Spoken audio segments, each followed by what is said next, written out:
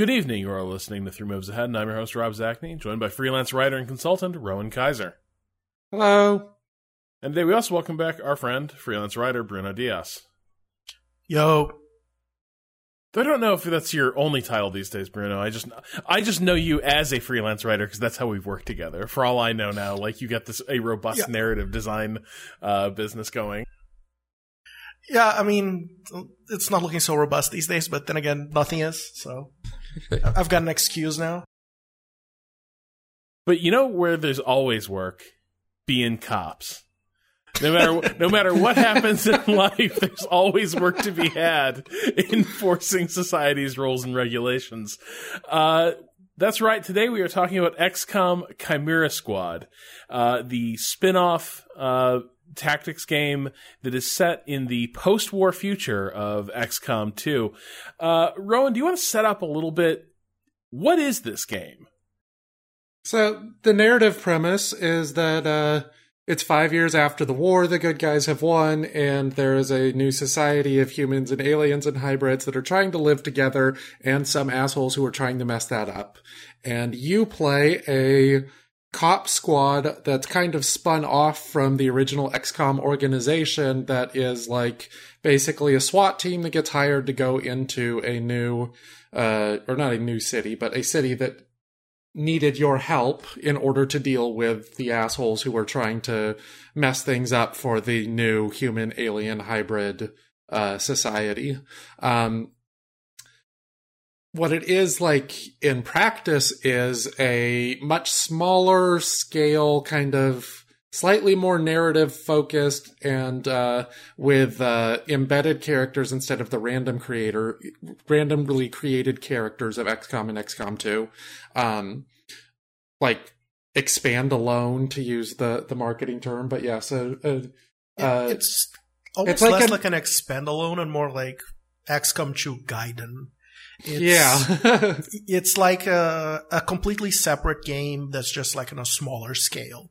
Right. It's basically a medium-sized XCOM. It costs $20, although it was $10 for a while for if you bought it early, which was a kind of a nice move.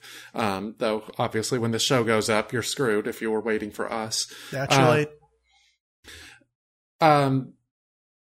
And basically it takes a lot of the big questions that XCOM was like trying to wrestle with at a tactical and strategic level and makes those things a lot simpler. The strategic layer is much less layered. The tactical layer is much smaller. What you do is you kind of breach into room, clear the room, go to the next room. In that way, it really answers the two big questions that I had about XCOM and XCOM 2, which were like, are these RPGs or are these strategy or war games? And they tended to tilt towards RPG in a certain way, where you had a core small party that you dealt with and kind of built them up specifically, as opposed to a bunch of like interchangeable pieces. This one has specifically, 11 RPG characters. You could say that they're Mass Effect characters or whatever.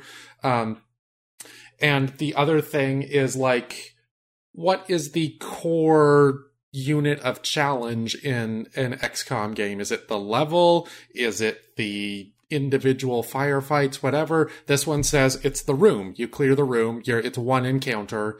It's not like, in XCOM 2 where you found 3 sectoids and then had to clear them as quickly as possible before anyone else shows up. Like, you go into the room and all 4 to 8 bad guys are going to know that you're there and you deal with them. And that creates some interesting tactical changes. So yeah, it's XCOM on a smaller scale that does, by doing that, like at some level becomes, a much easier to handle game with some interesting changes, and in some ways, I think becomes, files off a little of the things that make XCOM really special to me, but we'll get to that. Bruno, you were keen to talk about this one, and I was curious. Your opinion of this game is kind of a black box to me. So it's time to show your hand. I really like this game. Yeah, like, just cards on the table. I actually really like this. I feel like when I was reading the back of the box copy for this, I was like, there's no way this is going to be good. So maybe my expectations were low. going into it, but I really, really did enjoy it. I think that it kind of fixes a lot of my problems with XCOM. Not so much by actually going in and fixing them, but by changing the context they're put into in ways that make those problems not quite as salient. Like the way that XCOM will sometimes throw your entire game on top of a dice roll and just sort of make you run with, probabilities in the way people don't read probabilities very, very intelligently, and the way that leads to, gamer rage. Chimera Squad, gets around that by changing a bunch of other things and not by doing away with the, shot accuracy system entirely, like some other games have. I think it makes it worse. I think it makes it better. I think that the actual shot accuracy system is not fudging the numbers as much, because I feel like I'm missing way more shots than, I was never a complaint about all the rolls other than to make jokes about it with XCOM and XCOM 2, but with this one it just feels like I miss so many 95% shots. What is going on here? Oh, that's wild. That's just not wow. I honestly, I couldn't tell you if I've been missing more 95% shots than usual or not, because they just matter less. If you're taking a regular old gunshot at something, you usually don't care about that shot in the same way that you did in XCOM 2. Yeah, that's a fair point. It's just something that I had noticed. It was perhaps the first thing I noticed was the shots in this game seem a little worse to me, but it might just be recency bias. I think, for me, I think my theory would be just that I feel like this game pushes me so hard in the direction of leveraging abilities that it means that I'm a little less invested in the outcomes of shots, but also that when I am taking shots, it's usually because there was simply no other ability that was up that was useful, right? So it's just the shot is kind of I don't know what to do right now, or I've got to hold a turn, so fuck it. Take this pop shot. I'm either taking a very good shot, there's a lot of 100% shots in this game. Yeah. At least on the normal difficulty, which is where I play these games. I'm either taking a 100% shot to just take something off the board, or I'm using an ability, or I'm taking a pot shot because I have no other options. It's never okay, I can either make this shot or my squad is going to eat a lot of damage on the enemy turn. That doesn't happen in this game, and I think it really fits the fiction, where you're not really trying to win by main force, and you're also not trying to get clever or ambush. You're trying to control a situation is what you're doing in this game, right? You're sort of going in and you're trying to keep. So much of this game is just keeping the opponent from ever taking a turn or doing something. Mm-hmm. Which is one reason I think this doesn't have multiplayer, is that it would be super frustrating to play against another person, because the dynamic of it is that you're disabling the opponent so much. Your squad is the Globetrotters. The criminals are the generals, right? That's kind of what the situation is. You go in through the door, and the question isn't are you going to beat these guys? The question is how completely are you going to just eliminate their ability to even do anything? I think a huge part of that is also the change they made to turn order here, right? This is so much a game about controlling priority.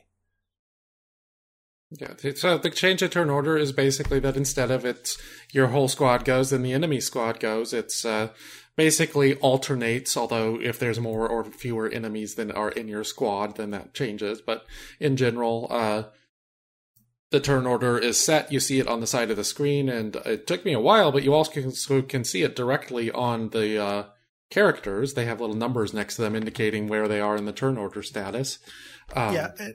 And the game gives you a lot of power over the turn order. It's really something that you're manipulating a lot. When you breach, you get to decide who goes first, who goes second, and that carries over into the turn order. A lot of abilities do almost nothing or literally nothing other than mess with the turn order. I think it's Terminal, who has an ability called Pin Down, that literally all it does is push an enemy away in the turn order. It doesn't do anything else. And to me, that kind of highlights how important that little initiative schedule actually is to this game. Which is the replacement for suppressing fire, which is not actually in this game, which sounds weird to XCOM fans, I'm sure, because that was just such a mandatory thing for so many fights. But here it's been kind of board gamed out, right? It's a thing that the suppression actually just moves them over. It doesn't, like, drop them by 30% or whatever suppressing fire did in XCOM 2. I think suppressing fire is just like, it like gave them a penalty to attack and made you overwatch them if they did anything. Yeah. They could only attack the person who was suppressing them without triggering the overwatch, and it also like gave a penalty to that attack as well. Yeah, so. and Overwatch has also like it's still here, but it's been vastly reduced. There are Overwatch cones, which is awesome. Love the Overwatch cones. Love me a cone. Yeah, it's been really nice having 2 Overwatch cone games to be going back and forth these weeks. I mean, Gears Tactics is the other one for those who don't expect us to have been playing all of those. Basically the cones of Cinto or whatever. Yeah, Overwatch Tactics is like, it leans so hard. I just said Overwatch Tactics because that's what that game is in my mind. It's Gears Tactics leans so hard on the Overwatch cone, on like overwatching things is such a huge component of the game. In Chimera Squad, like Overwatch is here and it has that change with the cone, so which is an effective nerf to what it was in XCOM 2, but it's nowhere near as important. You don't do it nearly as much. Yeah, it's like, because you are playing essentially RPG characters who have all these skills, especially the deeper you get into the game, just sit there and wait for the enemy to do something isn't really like the best play a lot of the time. You usually have something that you can do. And I like that you said Overwatch Tactics because, like, in terms of the, verb Overwatch, that's a very good description of like what Gears Tactics is. But in terms of the noun Overwatch, XCOM SWAT here has like this, pool of 11 characters who are all like this diverse, chirpy group of people who kind of, when they don't get along, it's like amusing. They're not, fully at odds with one another, but just giving them all these separate personalities that also tie into their abilities is this thing that really says, here you are directly part of this fiction. These characters are interesting and charming. I mean, they're not like quite as fully fledged out as I might have wanted, but for a relatively small scale game, I think it works quite well. And like, that's just a personality thing. That's, I think,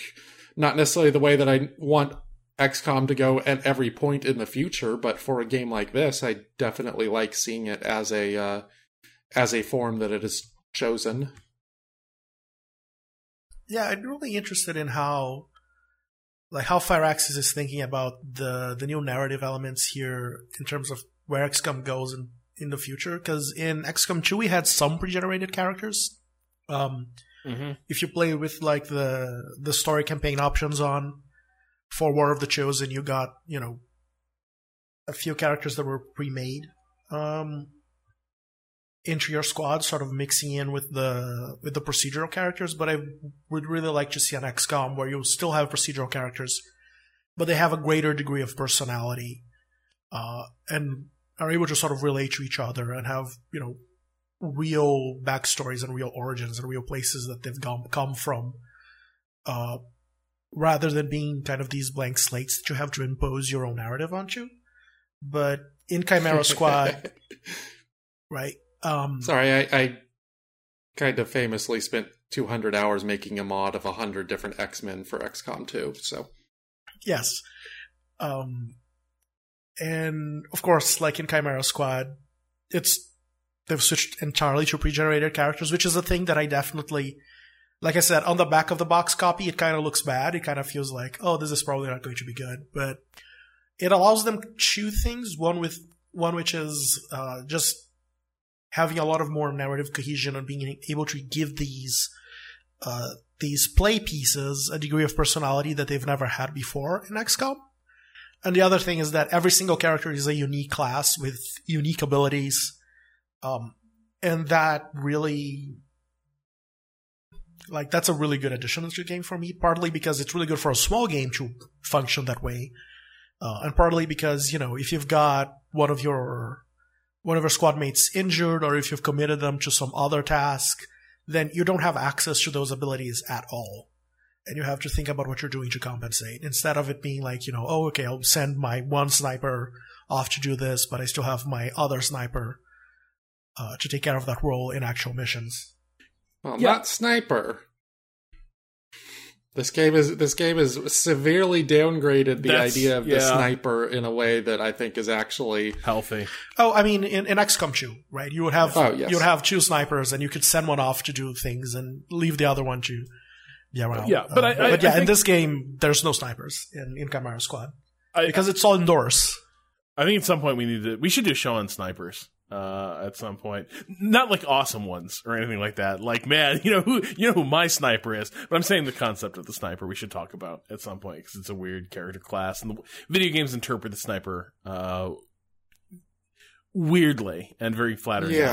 Yeah, they make it so that it feels like a mandatory part of the game when, like, you look at how tactics have evolved, and the sniper is just not that. It's been like a special thing that can maybe show up sometimes. Yeah.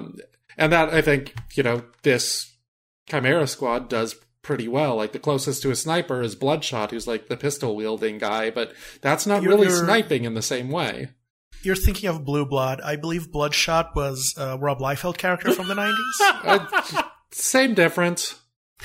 It sounds like a Rob Liefeld character. Okay. I think... to finish up, one of the advantages of what Bruno was talking about, where these characters are pre-created both narratively and in terms of the things they can do, like probably the most unique character that they have here is Zephyr, who is like a former Advent soldier turned karate master who like goes and kicks everyone to death, and is also Australian for whatever reason. But like, that's not the sort of thing. As much customization you could have in XCOM 2, you could not have a karate sector or Advent. Yeah, you couldn't have a karate hybrid. You couldn't have a snake on her team, which you have now, and she's fantastic. Yes, she's probably my best character in my current campaign. Anyway, what were you saying, Rob? No, I was just going to say, I think there's a lot of things. There's so many things in this game that had me looking askance at it. Like, Bruno, you brought up a couple times, like, if you're sort of reading the back of the box copy on this, like, there's so many changes that I was super skeptical of, and I think it mostly made me realize just how rigid my definition of what an XCOM game would feel like has become across these two games. So, like, everything at first felt like, oh, this is like the cut down discount version of XCOM, right? Like, because it reads in some ways as like the sort of smaller, narrower version of XCOM, right down to the fact that I realized, like, oh, this whole game is just going to be, the breaching thing isn't going to be like a thing that happens in some levels. The entire game is going to be, here's another room, go through the door. And I had...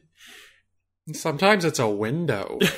Sometimes it's a vent. Though there's way too... like sometimes you're breaching out of a car because the mission is outdoors and they still have to have the breach mechanic, even though it no longer makes any sense. That's very true. We've got to enter this intersection. Time to breach. But it was one of those things that really quickly I began to warm up to it because I do like a lot of these changes. I think one of the things that the switch to having these specific character classes, that each of them does a different thing, it made me realize the degree to which I had gotten attached to somewhat rote lineups in XCOM, where like the idea was, look, the important thing is to make sure you have a bench of 2 or 3 snipers who have like near identical abilities, so that like if one gets hurt, you can just run the other one, the other mission, and like your game plan will still work. And that's part of the game's dynamic. But what I kind of enjoy about Chimera Squad. I think Gears Tactics does this well too. It's like sort of been a theme of this sort of tactics spring, let's say. But one of the things I like here in Chimera Squad is that because each of these characters does a different thing, and then some of them are going to get hurt, and you'll have to have them go like rehab an injury to get a negative status effect taken off of them. That means that those little tweaks in lineup can force really different game plans out of you. You have to think about different ways that these characters' abilities can interact and synergize. And I found puzzling that out and like discovering the possibilities of like a lineup that I hadn't really played around with much, that like I didn't like, because it wasn't like, oh no, Torque is hurt. What the hell am I supposed to do without my Snake Lady? Like that, the Snake Lady was the hinge of the plan. And now she's hurt. And like realizing that, oh no, there's entirely like cool lines of play that are open when Cherub is in the lineup. And Cherub interacts in some really interesting ways with, God, who's the psychic who warps? Shelter, yeah. So like realizing those characters like can change these battlefield situations really profoundly was a lot of fun. It forced me out of some of the really rote tactics that I sometimes fell into with XCOM, where like, you know, as long as I didn't pull too many pods at once, like my game plan in XCOM could be the same in one mission as it would the next. Here, based on who that lineup was, it kind of felt like relearning, not necessarily the game, but like relearning what the tactics of the game were. Well, one thing to say, and I have become like increasingly strident on this, I don't know how much I talked about in previous XCOM podcasts, but the classes in XCOM 2 suck. They're really bad. They're just not good classes. They're like the least motivating thing about that game. I played that game so much, and like 90% of how much I played it was with a mod that did something different with classes. Do you include the War of the Chosen ones in that?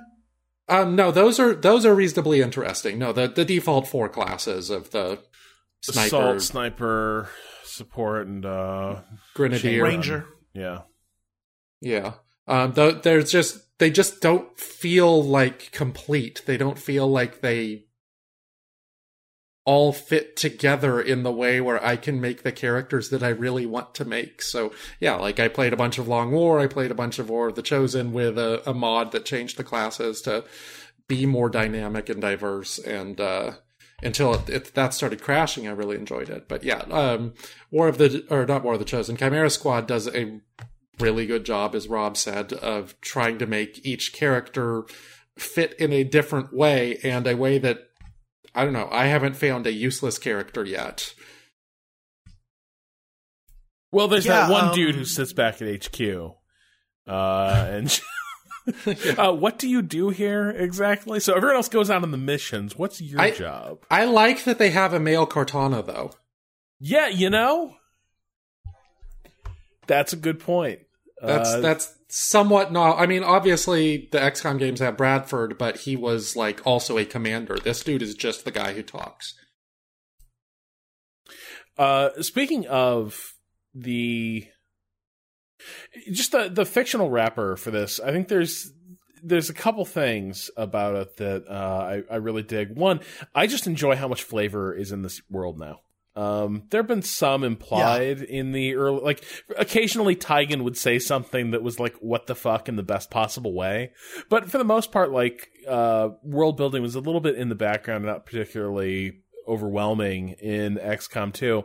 There's a lot of good world building here, and there's also a lot of like funny gags. Like, I'm sorry, but the gag about Big Crunch cereal just fucking fantastic. Demolished me. It was so good. Yeah. Put it in warm milk.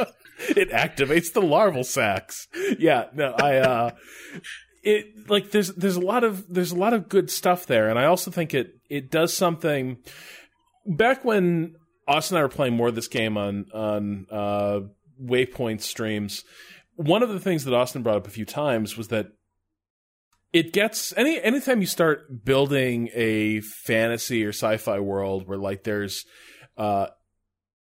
like racial destiny for like what a character is going to be, like what a sentient being of the species is going to be, it gets into dicey territory real fast. But it also sort of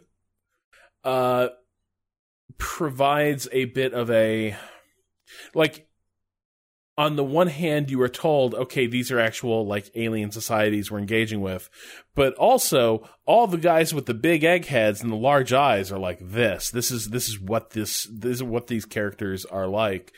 It's kind of cool to see Chimera Squad say, like, actually no, like these archetypes you ran into were sort of the enslaved, genetically modified soldiers that the Advent created.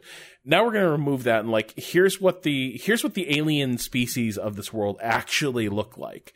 And yeah, admittedly, you know, they're just people, including the fact that there appears to be like a sectoid Alex Jones, broadcasting in City 31. But nevertheless, I think it's kind of cool that like we've now advanced the clock in XCOM where it's no longer, oh, we need a big beefy enemy. Look, it's a muton. Now we're in a place where it's like, no, actually there's now like Earth just has a society full of aliens, and everyone is like learning to live in this post-Advent reality and post being overrun with like genetically modified super soldiers. I think it's cool for XCOM to get to a place like this, to get to a place where the aliens are not just stand-ins for some kind of tactical archetype, but are now like characters and part of the setting in a way that they weren't before, where before they were just invaders. I think my favorite example of like three of the different things you said was there's a conversation between, I believe, Verge, who is the sectoid psychic, and Axiom, who's the mutant the muton you can get. And Axiom gets asked, like, did you get a cat? And I'm like, why are they talking about getting a cat? And like, as the dialogue goes on, it's about like how every muton was given a cat in order to try to like learn empathy. But Axiom didn't need it because he had demonstrated the ability to use empathy. But like Verge as the sectoid, who was also one of the aliens trying to like, you know, be within this hybrid society, was like curious to know how these other people had like gotten in on being like a good citizen of the new Earth. And that was just, you know, entertaining and like really good little bit of writing about like, okay, what does happen after the war against the enslaved genetically engineered evil beings? I mean, this is not a high bar to clear, but Chimera Squad is nailing it better than Falling Skies did, let us say. But and there's also just there's a funny bit there in the background. Okay, so there's a fair bit of cannibalism humor in XCOM to begin with, but there is kind of a funny subplot of like what the Advent have fed their various like slave societies through the years, and there's like a weird politics of resentment around who was being processed into food most recently. And so there's a lot of humans who are furious that like until the Advent were overthrown, like a lot of humans were being turned into like food for the various other species in the Advent army. And you uncover just like there's these like lore dumps in the successful mission debrief text that give you a bit of background on like the place you were just at and like how it connects to the history of the XCOM universe. But there's like cool little like, you know, lore note about you see a couple characters, it's a dialogue between a couple characters arguing over like who like the culpability of these other Advent societies for like eating humans. And finally one of the aliens cuts off the discussion with like, look, you aren't the first species that's been part of an Advent recipe, okay? And like just the funny through line of like, oh yeah, no, the Advent just feed one enslaved society to the next, as they roll through, and then in the wake of that becomes a weird political sticking point. It's, I don't know, the game is full of sort of these fun things you can glimpse in the background. Yeah, I think this is also like it's building off of like the gaps in XCOM 2, but it's also partially that XCOM 2 did the really intelligent thing of having you canonically have lost in XCOM 1 and making that a much more interesting setting and potential place for narrative. It just did it as like a grand epic war story and not like a smaller scale thing where we can get into these details much more. Yeah, Chimera Squad is like zoomed in, and so it can get into those little details. I love the fact that sectoids can't eat anything other than like this heavily processed slurry that's specifically designed for their very minimal digestive system. It's constantly like reinforcing this idea that the world has been dramatically changed. The way that, you can go into a mission and there's going to be like Snake and Sectoid and Mutant civilians like just hanging out and behaving exactly like the human civilians. It definitely like builds a much more sort of cohesive world than XCOM 2, which had that very zoomed out view of everything. Now, the other part of this is,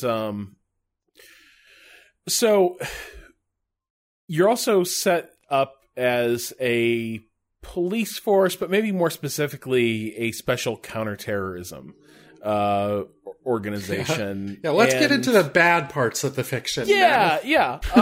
So this is kind of the war on terror has come to XCOM. Is that fair, Rowan? There's a lot of like, what's his name? Alec Baldwin in The Departed stuff here, where he's like, fuck yeah, I love the Patriot Act. Yeah. That's definitely a feeling that I get out of this game. Like, I continue with the intro, but I have a very early example that you get. No, I mean that basically was the intro, right? Is like what you're set up with here at the start is there is a terrorist conspiracy trying to derail the fragile peace that reigns in City 31 and demonstrate these societies can't live together, and sort of set off a wave of ethnic cleansing basically in City 31. And your team's job is to figure out who is actually behind this conspiracy. Like that is the arc here, is like figure out what the conspiracy actually looks like and then prevent it from carrying out its objectives. And Ron, I think that might set you up for where you want to go with this. Yeah, and then the first thing you get is the director of XCOM comes to you and she's like, hey, so there are these 3 organizations that are criminals here, and we don't know which one of them might be doing things, and we can technically say that they're like doing illegal enough things that XCOM can go after them. So I want you to go after all of them on this technicality, and hopefully we'll find something later. And then you just go room to room and murder people. Yeah, the investigation is like just carving a path through these organizations. Yeah. Until you get to the point where you figure out what their actual motivation is. And maybe it's kind of sad, maybe it's just bad. But, you've already carved a path. You already have the trench of gore behind you. It feels like, as you get to it. It feels like how they use the Patriot Act to say, oh, these eco-terrorists are the real problem. And it's like, that's not who this was designed to catch, but I'm glad that you're using like all of your extrajudicial power to attack anybody who seems like they might break the law at any point. But yeah, I think that like in the fiction, the actual mandate you have is that you're part of this offshoot of XCOM called Reclamation, whose job is to go get all of the dangerous alien technology that Advent just left lying around and collect it, which is, virtually everything is dangerous alien technology in this world, right? Everybody's got, presumably a plasma rifle like buried in their backyard or something. Yeah. So you basically can say this organization is a terrorist and we're going to take all of them down. Like that's the first choice you have in the game after the tutorial. Pick which of these 3 gangs is actually terrorists. So that was a little weird. On the other hand, go ahead. No, just to explain, it's structured as like 3 little mini campaigns, and you're just taking them in any order.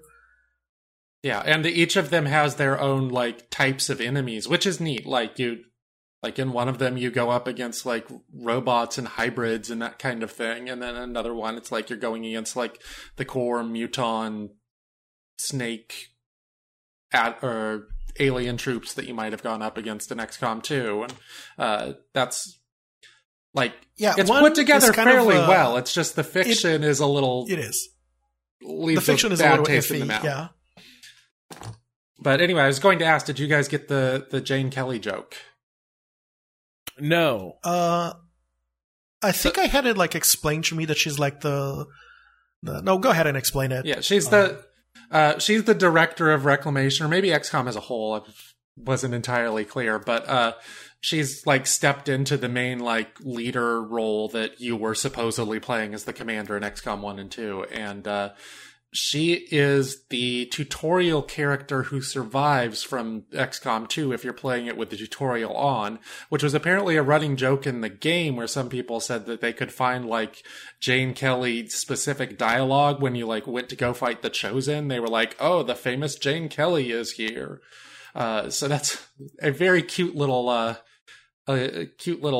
nod to a particular section of how that game was played, where she is the veteran who rose up the ranks and made it to the top. The whole thing is filled with touches dialogue like that. Like implies that she has unresolved trauma about getting her entire not getting her entire squad killed, but about her entire squad getting killed in that one mission. I've not seen that yet, but that would make sense. Yeah, I think she has like a conversation with Torque that seems to reference that. And Torque was like, yeah, I executed one of your buddies. It was awesome. The other thing I wanted to ask y'all about was, so in terms of like the tactical battles themselves, I think that one of the questions I had is just, Did it ever feel like confining or claustrophobic to you? Like, I think on the one hand, sort of these discrete tactical battles that can feel, it certainly sharpens it cuts out a lot of the just cruft of an XCOM mission, right? Like, so much of XCOM is just like, go forward 10 feet. Anyone there? No. All right, everybody Overwatch. Hang out. Let's move forward 10 more feet. It cuts all of that out, but at the same time, it also means that all the missions, to me at least, feel a little bit like knife fight in a phone booth XCOM. Yeah. I mean, I feel like because they've changed the ability kit that you have, there's no snipers anymore. Like, that's the big salient example. That feels a little bit less of an issue because you're never given anything that is like, only fire this outdoors when you have plenty of space. Like, those abilities just aren't there. Yeah. So the game never really feels cramped. I generally really like the smaller, sort of more pointed encounters. One of the things that the new initiative system does is that it lets you engage more enemies at once without overwhelming the player. Which previously it was kind of a problem, right? There was kind of a much stricter limit on how many enemies could be engaged at one time without the combat just becoming either too difficult to track or for a player, or simply like too imbalanced with these, or just boring with these huge enemy turns where they're going to be moving 10, 12 enemies doing individual things. Someone hasn't played the Long War. We're talking 30. Yeah, I have not played the Long War. I like my wars like short and constrained. Sorry. In Chimera Squad, because of the new initiative system, you can have these bigger encounters that still feel manageable. So I think that it does a lot of things to like make the smaller scale work for itself. I never really felt like, oh, this is just kind of weird and cramped and bad. It never really occurred to me. So my thing is that it's less that the tactical battles themselves are feel too cramped or whatever, but more what that ends up doing over time, which is that, like, the further I play this game, the more repetitive all of the breach, kill, move on kinds of things tend to feel. Even though there are good things, like the tactical aspect of shifting different units in and out and doing different things. But, I think this also still has the kind of weird XCOM difficulty spikes issue, especially that earlier in the game, before you get all your abilities, these things do turn into these like dragged out knife fights. And later in the game, once you like have a really good grasp on your abilities, you like end up just being able to see a room, knock all the enemies down. It doesn't really matter what the enemies are there for or are doing. It doesn't even feel like a puzzle a lot of the time, unless you have like something that's a specifically very well designed encounter. That said, there have been some changes that I have noticed in that, particularly when I started the missions involving the chrysalids. But yeah, just in general, I've found myself losing some motivation because everything ended up just being like, okay, here are the enemies on the breach, knock out the ones who are going to shoot you first, then, take out whatever the biggest threat happens to be next, and then, move on whatever feels most efficient, and that most efficient tended to go in the same direction. And like, this goes to the bigger issue I have, which is that Chimera Squad is really neat because it's XCOM without the mess. But Chimera Squad also feels a little bit lacking because it's XCOM without the mess. I love the mess. Like, these are giant, wildly ambitious games that don't entirely succeed, and there's a lot of bullshit in there that I had to try to mod out. But when I managed to get it in the way that I wanted, these are some of my favorite games of all time. Chimera Squad is really neat. I like it. But yeah, it answers a lot of the questions that I had with XCOM and XCOM 2 and answers them in a way that makes it simpler and like a lot less ambitious and a little bit less interesting. But again, as a medium-sized XCOM, that's great. I love that it exists. It's just not inherently the way that I want the entire series to go. I think there are definitely good things that can be learned from it. You mentioned chrysalids, and I think the one thing where this game is a little lacking is that it never really gives you a nemesis. There's never an enemy that shows up and you're like, oh, I do not like this, right? The XCOM always had those enemy types that were designed in such a way to really frustrate the player and to really make you completely change how you think about an engagement just because they're around. And in a Chimera Squad, there's a couple of bosses that are kind of like that, but you don't really encounter, you don't really encounter gatekeepers, you don't really encounter sectopods. Chrysalids are a lot less threatening. And so you're in this position overall where like everything feels a little bit more manageable and more digestible in a way that make me make some things too digestible. Yeah. I definitely noticed what you said about difficulty spikes with not on my first campaign. When I started the second one, and I had a completely different lineup, because when you start a second campaign with the tutorial disabled, you can start with whatever set of whatever squad you want. So I deliberately picked the 3 that I had left on the table in my first campaign, and I ended up with a squad that didn't have any disabling abilities on it. So because I didn't have Verge and I didn't have Torque, and as a result, I definitely found a couple of early missions a lot more challenging. I think that the one thing where the game has balance issues is that it leans so hard on this idea of being able to disable enemies, inflict stuns, use Torque's bind ability and things like that, that if you're completely missing that, you can feel a little bit hobbled in a way that isn't necessarily it doesn't feel too much like the intended way to play. It feels like very specific that Verge is a mandatory starting squad member on your first mission in the first campaign that you play. Yeah, I definitely noticed some things like that when I tried the non-tutorial version, although I ended up doing better, but that was because I knew how the economics of the game tended to work a little bit easier. I also played on hard so that, you mess up in those earlier missions, it shows up a lot more. Also, learning to play without terminal, that one's fun. Yeah, terminal is very required for like the longer missions.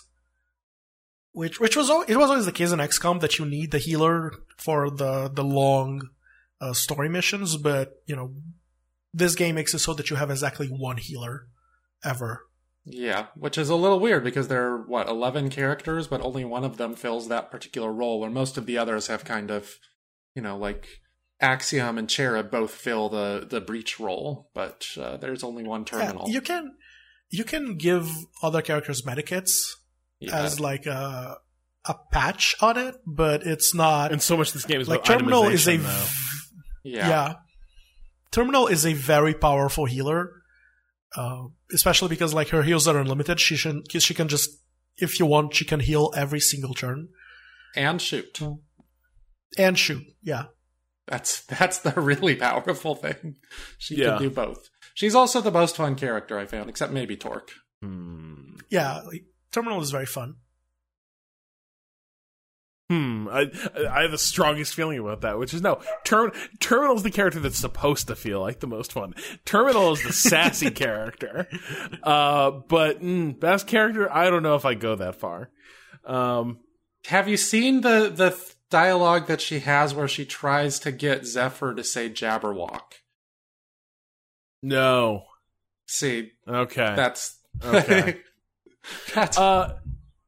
I will say, but to the point about like medikits, I think one of the other things about this, in addition to every character being really specific, is this is really a game about like tailoring your gear to the mission and tailoring your gear to the strategies available to you.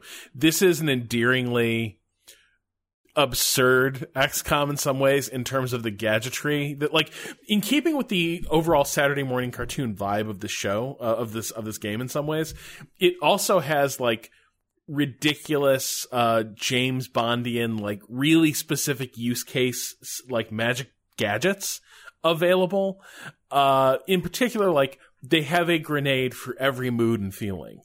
There's a smoke grenade. Okay, sure, that does what next kind of smoke grenade does. But then there's also like the ceasefire grenade. It's a grenade that turns off people's guns. Later, there's the turncoat grenade, which basically like causes enemy characters to turn against each other if they stand within its cloud.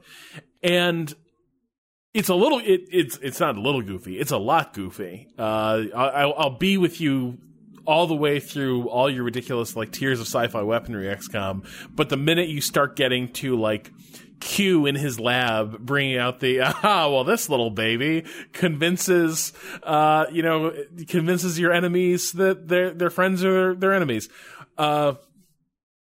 It gets a little silly, but I also think it makes itemization part of the setting up for the mission in a way that, again, like previous XCOM games, I did a little bit of that, but by and large, the name of the game was just making sure that I kept unlocking the next tier of armor and firearms available to everybody. Which is still a thing here, but the utility items are a lot more important. Especially because grenades are now a free action to throw, which makes them vastly more important because they're no longer competing with your actual abilities or attacks. Yeah, and like the ability, again, like so many of these grenades, the ability to control what is possible on the enemy turn, or to like force that to cut off courses of action is hugely important. The thing we haven't talked about much, and another thing I wanted to say about grenades is that because of the new timeline system, like if you can flashbang the two next enemies who are going next, and like bridge yourself to your next player turn, that's a lot bigger of an impact on the encounter overall than just flashbanging two random enemies, and it's going to matter when the alien turn comes around. The one thing that is amusing to me is the very transparent like gameplay thing of, there's the ceasefire grenade and the ceasefire bomb, which is the bomb that you can throw during a breach, whereas during actual fighting you can throw the grenade, and there's all these like reduplications of the items because of the breach mechanic. Yeah, and also like some of the skills, like Torque has, like she got a poison spit fig, and I was like, I'm excited to use that tactically, but no, that was during the breach. But then at level 4, she gets poison spit to use tactically. And they have different names, but it just seemed weird that, like, I had to figure out which was which. One thing we haven't talked about too much, and before we wrap up, I want to take people's temperature on it. The campaign structure. Here we're sort of back to a almost XCOM 1 mode where you're basically keeping various districts from falling into anarchy and such.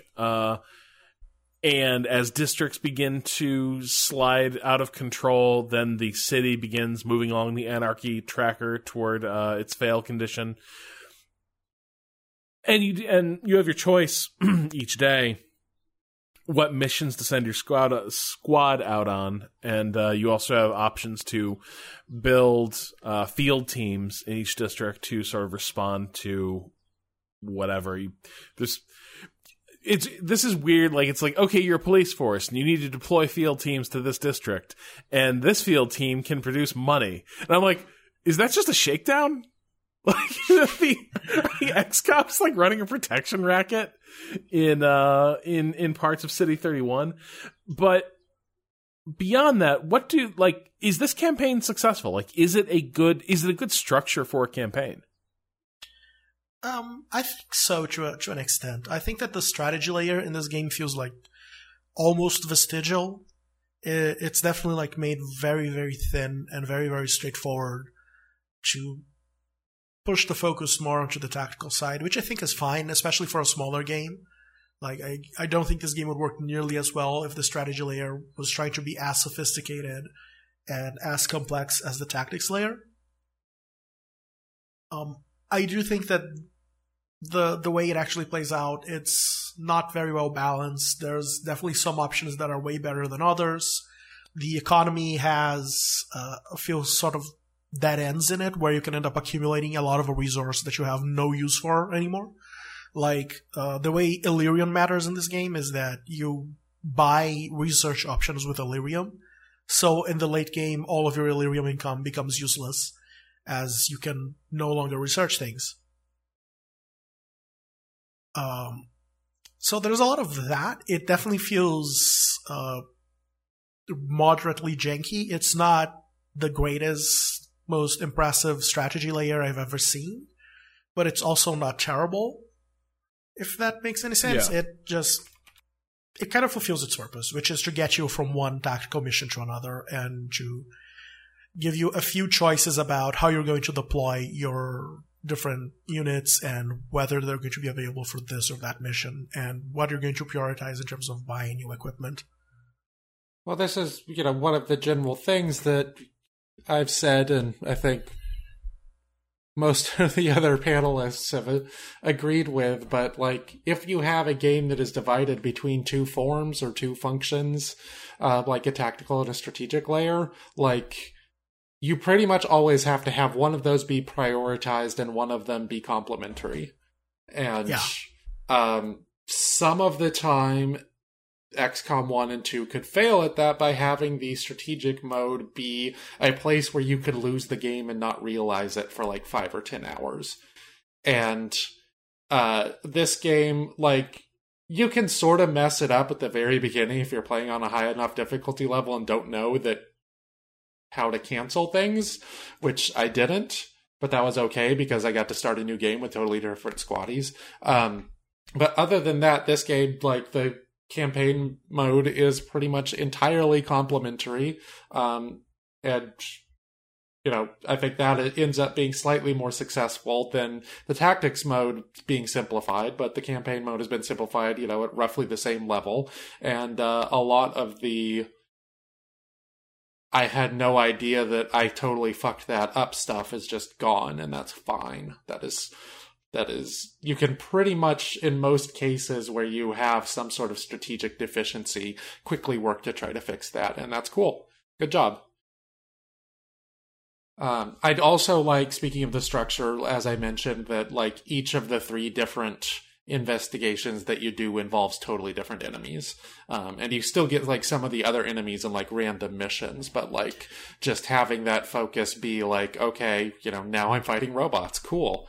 That's that gives a lot more variety than I might have expected it to. Yeah, there's like a selection of generic enemies that can show up anywhere, but mostly you're fighting the faction specific enemies, and it gives each faction like significantly different flavor. For example, like with the robot enemies, they're vulnerable to different things, and they really change your your squad composition calculations, because obviously they're immune to psionics, but there is the one character that can shock them or reprogram them, and they become much more important for that. Yeah, and they also have that self-destruct thing. That's neat. Oh yeah, the new little android robots. It's really fun to mind control one and then use the self-destruct against the opponent. You can mind control them. I never even tried. I was like, that's not a human. That's a robot. That's a droid. You can reprogram them with patchwork. Okay. But not you can't verge the. I was like, I don't think I've ever tried. No, verge cannot interact with the. Androids. They are androids and not robots. So no. Yeah, but that feels like XCOM's just wrong. I think at this point, there's a common usage for what is an android, and it's Data. Or it's Ash. I think they're just called androids because they're humanoid shaped. That's the only reason. But otherwise, they're just like robots. Should have called them robots androids. Is a more generic terms. There was one other thing I wanted to say that's not on the campaign. Did you have what stuff you wanted to say about that, Rob? I think it might hang together better than most of their campaigns. Mind you, clearing the XCOM 2 bar is not hard. I think the XCOM 2 campaign is straight up bad. I don't think interesting things happen on that campaign layer, and I don't think it really hangs together as a campaign where one decision you make drives action in an interesting way. I think the original game did that even better than XCOM 2, but I think in terms of a strategic layer that makes sense, XCOM 2015, yeah. Right? But in terms of a strategic layer that makes sense and ties at least somewhat in a way that's clear to me to what's happening in missions, this might be as tight as I've seen a modern XCOM game hang together. Yeah. Yeah, the dramatic simplification really makes it feel a lot more put together than with XCOM 2, where there's dozens of things going on in the campaign at once. This is sort of orthogonally to each other. This is your biannual play Long War 2, Rob. Oh, is that good? I should give that a try. I'll get around to it. Don't worry about it. If you ever get a lull in anything happening in the world, it's a good time to try Long War 2. Now the thing I wanted to say is talking about difficulty and some of the messiness of XCOM and XCOM 2 was always that if you fucked up and moved your soldier one step too far and the enemies just killed him in one or two shots, that was something that could mess up your entire campaign, and probably the biggest frustration and why I ended up going to save scumming in later campaigns in almost all the XCOMs that I played.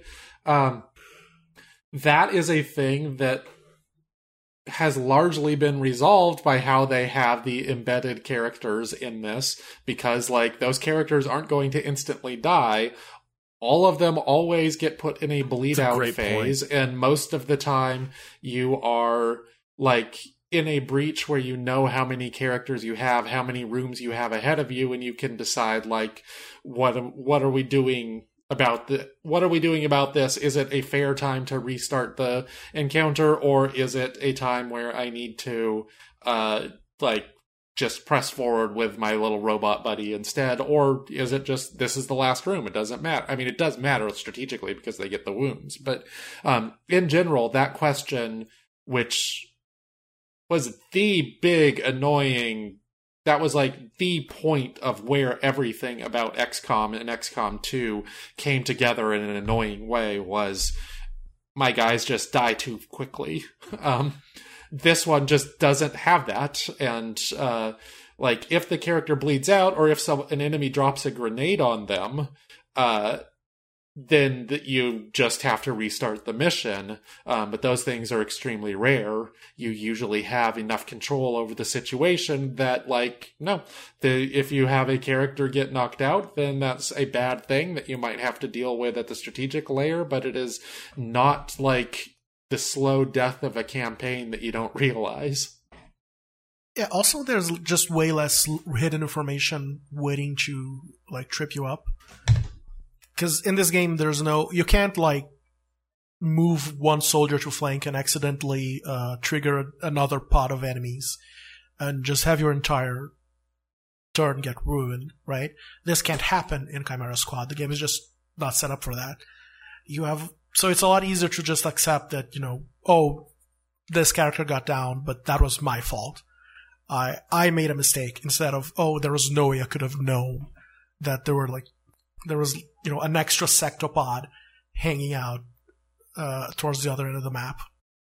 Yeah. And that's, limits the excitement somewhat, but also limits the potential pain, which was often a much bigger issue. That's an interesting point. I hadn't really...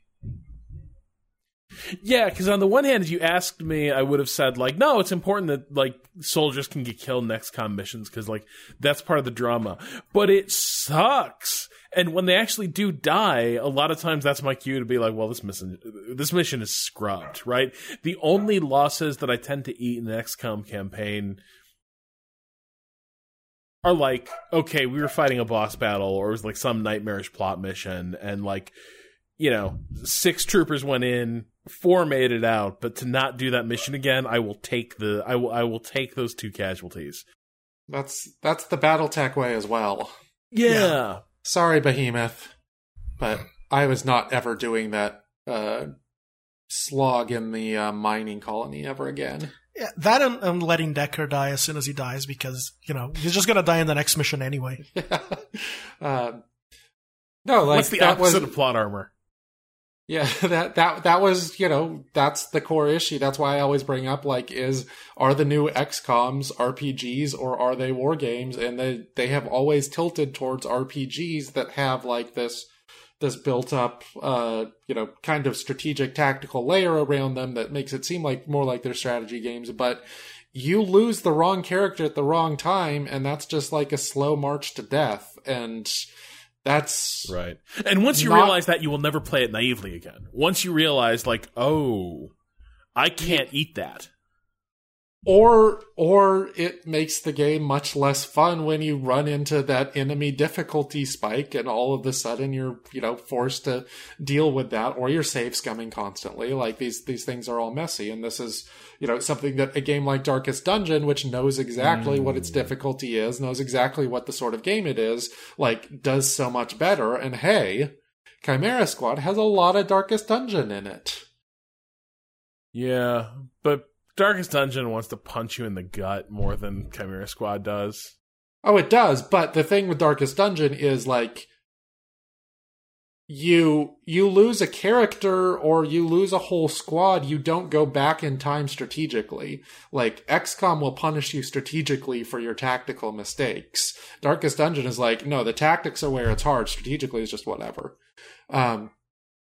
Chimera Squad is obviously the reverse of that, where you actually do have a strategic layer that you can die on, but because it knows exactly, like, you are doing these breaches, and you are doing 1 to 3 breaches per mission, and the way that you will be punished is that even if you succeed, your soldiers might be wounded and need to go rest. Like, those sorts of things all feel much more like a Darkest Dungeon than they do an XCOM mission, which is to its benefit overall. Although what I would prefer is that, XCOM keep that wild ambition and just make your characters not quite so fragile when they're also so important.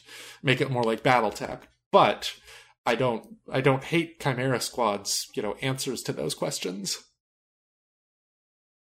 Yeah, especially because like having to remove the scar, like it is a meaningful consequence that will like often it will put me behind the 8 ball a little bit for a mission. But then I can sort of get back on the power curve. Yeah, so I do like that. I underestimated the degree to which that was key to my enjoyment, but it is a very smart change from XCOM. I think that the scar mechanic, it does more in terms of forcing you to use different lineups than it does in actually punishing you. I think I ran scarred troops like once or twice, really. Like once you got a decent bench, you don't really need to do that as much. Yeah, I think for one specific mission, I ran Terminal with like a mobility scar, and it was actually kind of a nightmare because she couldn't move anywhere. It was awful. I felt really bad for her and for myself. The mobility scar is probably actually the worst. You'd think it would be HP, and that one's not good, but yeah, HP and mobility are the ones where I'm like, again, I'm playing on hard, so I get them probably a lot more than you all do, but yeah, like dodge, I'm not a fan of not going, but I'll run a character with a messed up dodge, unless it's like Zephyr. Will, like, I have never had a character break, and like the mind control thing is just kind of a thing that either happens or doesn't. I don't actually see the numbers on that, so maybe I should pay more attention, but like, yeah, the mobility is just, God, no. You have to be able to move. So that's about everything I have for Chimera Squad. I'm curious if there's any like last things you wanted to hit before we call it. Any good goofs? Any good radio chatter you wanted to cite? Any really petty complaints? The stuff that, must have been written 6 months or a year ago about the plague showing up is a little excessively timely. I mean, I think that one thing we do have to talk about is the ways in which this game is a little janky. Which is standard for XCOM, but it definitely was pretty bad. See, for me, I think I was largely lucky with that. Like, I've seen a lot of people having, like, issues with bugs. I think the worst thing that happened to me was, there's one thing whereas, it might have been because I was playing Gears Tactics at the same time, which is a left-click game predominantly. So I might have been giving wrong commands occasionally, but it did feel like there's a lot of times where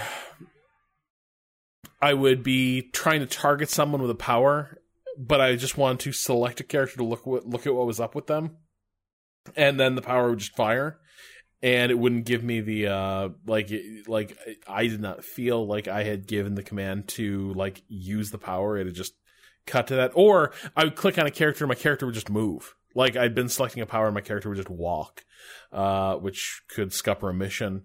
But I think the worst thing that happened to me was like literally once a row of squares just stopped existing in a battle. Like, there were squares around the back of a car that had been active a moment earlier, and I was going to use that to like escape a mission, and then they just stopped being viable places that I could put my troops. Like, they just didn't exist as far as the UI went. That was the worst that happened to me, though. Beyond that, I had a pretty okay experience. I encountered a bug which deleted all of the equipment from a character. Like, completely. It would be gone from storage, and you can end up with a character that didn't have, like, valid armor on. So that required, like, reloading a significantly earlier save, and that was a pretty big bummer. Yeah. I also found a few issues with, like, I don't know that this is necessarily a bug, but if you let a district get to maximum chaos, and it just gets like 5 unrest or whatever, it'll pop up a special mission that to just lower unrest, and those missions are like very unrewarding and difficult, and they're kind of like a mini punishment for letting the situation get out of control or whatever. But you also have this strategic layer ability that lets you just lower district unrest outright. So a couple of times I used that, and then the district would promptly, like, next turn pop back up to max unrest, and you would just get the the city anarchy track incrementing anyway, as if the game was like, no, this isn't supposed to actually work that way. You have to go do the mission. And yeah, I kind of like that actually. I don't necessarily hate that as a design choice. I just feel it was like it should be better communicated. Yeah, they probably shouldn't let you try to use the ability if it's not going to do anything. Yeah, that's the bigger thing I found. Like, probably the biggest bugs I've had are where the game just like, the camera just stops for like 5 or 10 seconds and then eventually it works again. But like, there's communicating things is an issue with the game. I saw somebody tweeting complaining about what I believe was the Final Grey Phoenix investigation, which is a mission where there is like a big boss guy who's a heavily armed muton, and like the like kind of side thing going on in the mission is that if any enemy goes and stands in the controls for a spaceship you're on, that spaceship will launch and you will lose the game. And this guy would like automatically go run over to that, and he had so many hit points and so much armor, and there were so many other guys who would be attacking you that if he did that, he was like almost impossible to knock out without your troops being killed by, the other enemies at the flanks. And what I found was that if you shoot him before he moves with like one of your first couple characters, then it activates like the Muton or the Praetorian like duel skill, which kind of forces him to attack the characters that you have and not move to the place where he'll end the game automatically. And like, I don't know what the duel skill does. It just shows up when you shoot a Praetorian, or sometimes they activate it on their own. And there's no like tooltip that explains it, and it's easy to like forget or not notice the one-time only tutorial that explains what it does. What it does is actually it makes it so the Praetorian and whoever character it's dueling can never miss each other with a shot. Yeah, well, I'm not sure if that was that skill then that actually did it, but like you had to shoot that character so that he wouldn't move, and there was nothing that said that like, if you shoot him, then he will avoid doing the thing that ends your game. And that's just like, they're a little messy communication, things like that. I talked with Fraser about one, and this is the thing that had me restart my first campaign, where like I had sent a character out on a special ops and sent a character into training to lose a scar, and then I only had 3 characters left, and you can't send the APC out with only 3 characters. I thought I could with 3 characters in the robot. And I didn't know that you could just move the characters from the things that you sent them out. You could just cancel the special ops thing, and like losing those 3 days actually made me like put me behind the campaign at a level where I just wanted to restart. And apparently that was totally unnecessary. So there's a lot of little communication things that could be better. Those aren't quite bugs, but those are rough around the edges. The game generally feels like it has, like, the UI is a little bit rough in places. It's definitely not enough that I would say, this game is not very playable until it gets fixed, but it's definitely enough to bring up, I guess. I mean, it's also par for the course for XCOM at this point. Yes. So maybe I didn't even mention 3. I didn't even mention all of the like action cam pointing in the wrong direction, going to the wrong place, lingering for too long, etc., etc. Let me tell you, action cam, like that, in the constrained environments of Chimera Squad, the action cam has never looked worse. The action cam is having a very difficult time right now and is trying its best. Yeah. There's a lot of crates, there's a lot of tiny rooms that the action cam is just like, literally, I think the real, like, this is how rough it is. During the breaches, I think you are supposed to see the character who you are controlling as they go through the door. Almost never do you actually see which character you're controlling. You just have to go by what the toolbar is for the abilities you have, because usually the camera is lodged somewhere inside their head. And like what you've got is a faint translucent filter on the action where their face would probably be. Like it's rough. I have not had that. That sounds hilarious. But yes, dude, I almost never see them. Yeah. Sometimes it definitely misses on where the camera should be. But like my campaign, I've got Axiom as my main door breacher, and like he's pretty hard to miss. Like the camera gets his first move right. The rest we'll see. Yeah, I ended up in a place where Verge a lot of times was one of my first two in, because that levitate, when you just hoist them in the air and let people pop off, you got to get the most out of that. Got to be early in the order. But anyway, that will do it for Chimera Squad. We'll be back next week with more strategy discussion. Before we go, Rowan, any good content from you this week that people should check out? My Twitter feed at Rowan Kaiser is lots of great jokes about Neil Gaiman and Amanda Palmer that will be hilarious, for the next 3 hours. Oh, hell yeah. Just some bangers. Yeah. Bruno, what about you? Yeah, you can follow me on Twitter at NotBrunoAgain. I don't particularly recommend it, but I feel like, we're all making bad decisions right now in our lives, so might as well go and do it. I got a puppy. She's rioting right now, so we'll see. This episode was produced by Keith Carberry. Three Moves Ahead is hosted on the Idle Thumbs Network. You can learn more about the show and discuss this episode with the community at 3movesahead.net or follow us on Twitter at twitter.com/3ma. Finally, 3 Moves Ahead is supported by listeners just like you on Patreon. You can learn more at patreon.com/3ma. But also has further information about our super secret Discord server where we occasionally talk about strategy games. Anyway, we'll be back next week with another episode of 3 Moves Ahead. Until then, for Rowan, for Bruno, this is Rob Zachney saying goodnight.